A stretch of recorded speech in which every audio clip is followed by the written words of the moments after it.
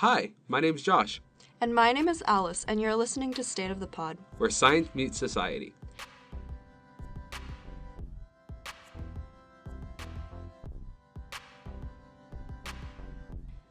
Imagine this very common scenario. It's been a long day at school or work, and you come home stressed, angry, and tired. How do you fix the situation? Some might say cooking or watching TV, and other hardcore busy bees may even continue working. But an increasingly popular tactic seems to be using a handy app well suited for short attention spans, TikTok. Filled with jokes, skits, and dances, this app can be a great way of relaxing and catching up with media trends. However, the deeper you get sucked into the world of TikTok, the stranger the videos you can find yourself watching. For example, what started as a collection of videos discussing mental health has now turned into a web of misinformation and self-diagnosis. Today, Josh and I will discuss the dangers and potential benefits of bringing the mental health conversation to TikTok. But first, let's discuss a similar internet trap.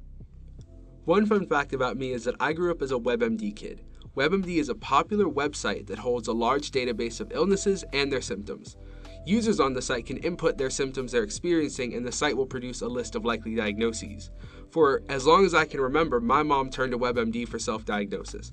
Any ache or pain that my siblings and I had was thrown into WebMD as fast as my mom could type. In a recent interview with my mom, I got her input on why she put so much trust into a WebMD diagnosis. Hi everyone, my name is Kim and I'm going to talk today about the reason why I feel WebMD is a very good resource when it comes to any kind of questions you have regarding medical or illness. WebMD's been around pretty much as long as I've had a home computer.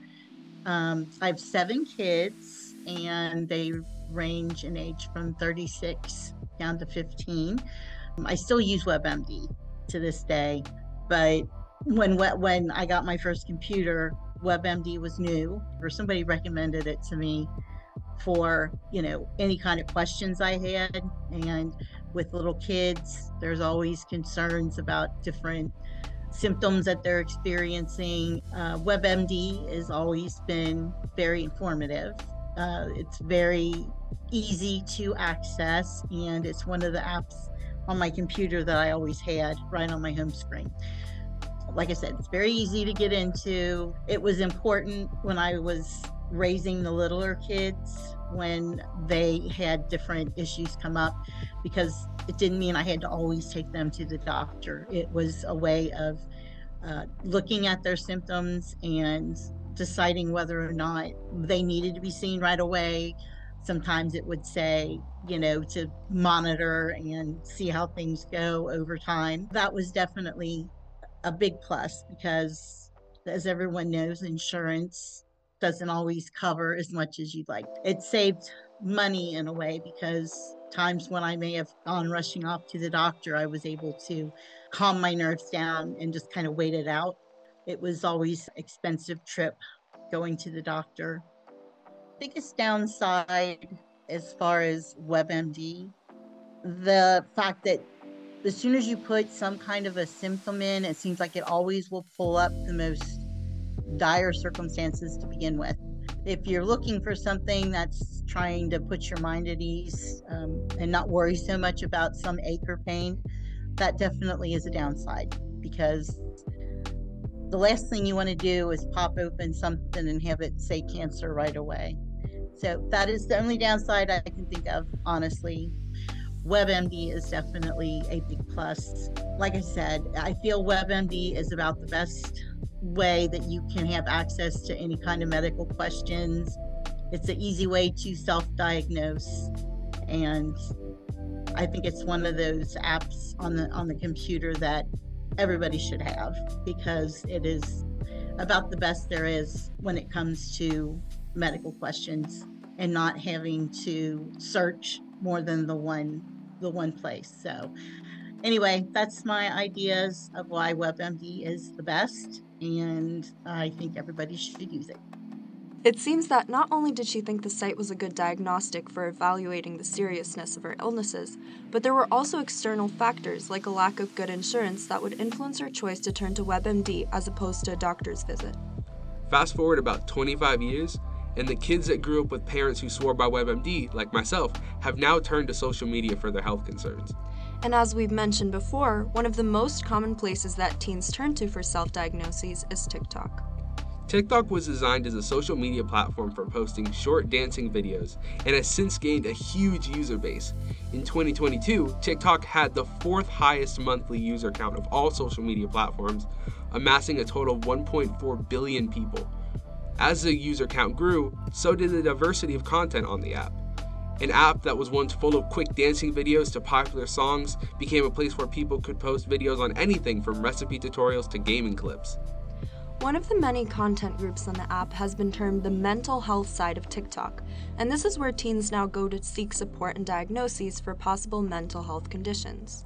According to everydayhealth.com, within the past year there has been an increase in teens and young adults using TikTok to self-diagnose conditions such as autism, attention deficit hyperactivity disorder, borderline personality disorder, dissociative identity disorder, also known as DID, obsessive compulsive disorder, and Tourette's syndrome, among others.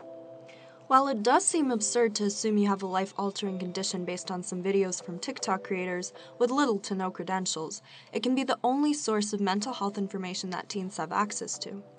The same article on Everyday Health goes on to detail the possible factors that keep young teens out of a doctor's office and on the couch watching TikTok. Some of these barriers include a general lack of knowledge about mental health, the stigmas around having a mental illness, and distrust in medical professionals.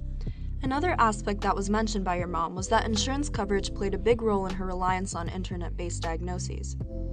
Growing up, a doctor's visit meant something that was terribly wrong with me. I found it hard to justify going to the doctor for something like a mental health issue. It took a lot of time before I felt that checking up on my mental health was something worthy of a doctor's visit. Now we can delve a little deeper into the world of self-diagnosis on social media apps and specifically focus on some example TikTok videos that support this complex behavior. A type of video that has overwhelmingly been used for this purpose is the put your finger down if trend. If you're unfamiliar with this trend, it's essentially a self-test for the viewer to see if they can identify as or with something based on how many fingers they put down for certain characteristics or behaviors. This trend can be very lighthearted and risk-free when it discusses topics like zodiac signs or school majors. I must admit, I always fall for the zodiac sign trap, even though it gives me the wrong result most of the time. It's certainly fun to look through the comment section and read through arguments between astrology critics and believers. But as you can probably guess, these videos can become harmful very fast. People, especially young children and teenagers, are highly impressionable. Take our constant uphill battle with threatening chainmail. One person reads the words, "repost this or your whole life will go wrong," and suddenly they and half their followers are reposting someone's empty threats. In this case, evidence becomes secondary to blind belief. Consider also my complicated relationship with astrological signs. I tell everyone, including myself, that I don't believe your birth month determines anything about you, but I still can't help taking quizzes called "Let Me Guess Your Zodiac Sign" and getting excited when the answer is miraculously correct. In these kinds of situations, an occasional bullseye outshines the incorrect majority, and a small sliver of faith remains. Now, imagine that instead of ending the video with the phrase, "You're probably a Cancer," a content creator ends the video with, "You probably have ADHD." A bold claim like this, sometimes based on just 5 extremely general questions, might seem ridiculous. But, to many, if the rest of the video rings true, they'll accept their new diagnosis with an open mind. To show how much of a real and widespread problem this is, we went on TikTok and searched up these kind of videos, marking down the symptoms and corresponding diagnoses in each, as well as the comments people leave under them. For instance, one young woman titled her video, "Put a Finger Down Autism and ADHD Edition," and instructed viewers to put a finger down for each alleged symptom. These included, would rather have written out instructions, deep connections with animals, eating food in a specific way, never feeling like you quite belong, and other equally general behavior traits. Almost every single comment is a person giving their score, and through my first scroll down, I didn't see a number below 7 out of 10. The top comment, with 94 likes, is 9 out of 10, but I've never been diagnosed with ADHD or autism. The observation can be taken in 2 ways. Some viewers might think that a high score paired with the lack of diagnosis indicates a misleading video. Others may take it as a sign that they have a disorder that has yet remained undetected. Moving along, let's consider a video captioned, "Put a Finger Down, Autism Edition Challenge." Identifying with behaviors that include picky eater, hates sounds of chewing, and can listen to the same song or watch the same movie without getting bored, commenters panic at their possible new reality. One person says, "So I do all of these, ... Of course, not every video poses a risk for self-diagnosis comes in the same challenge format. One popular video is titled "What OCD Looks Like," and 3 included character traits are doesn't like change, has to step inside bricks, and likes color coordination. After asking myself whether I like things color coordinated, a new and immediate question was, who doesn't? Growing up, every back-to-school shopping trip was quickly followed by comparing fun and colorful supplies with friends and daydreaming about my new and organized desk space. But as always, the comment section seems convinced.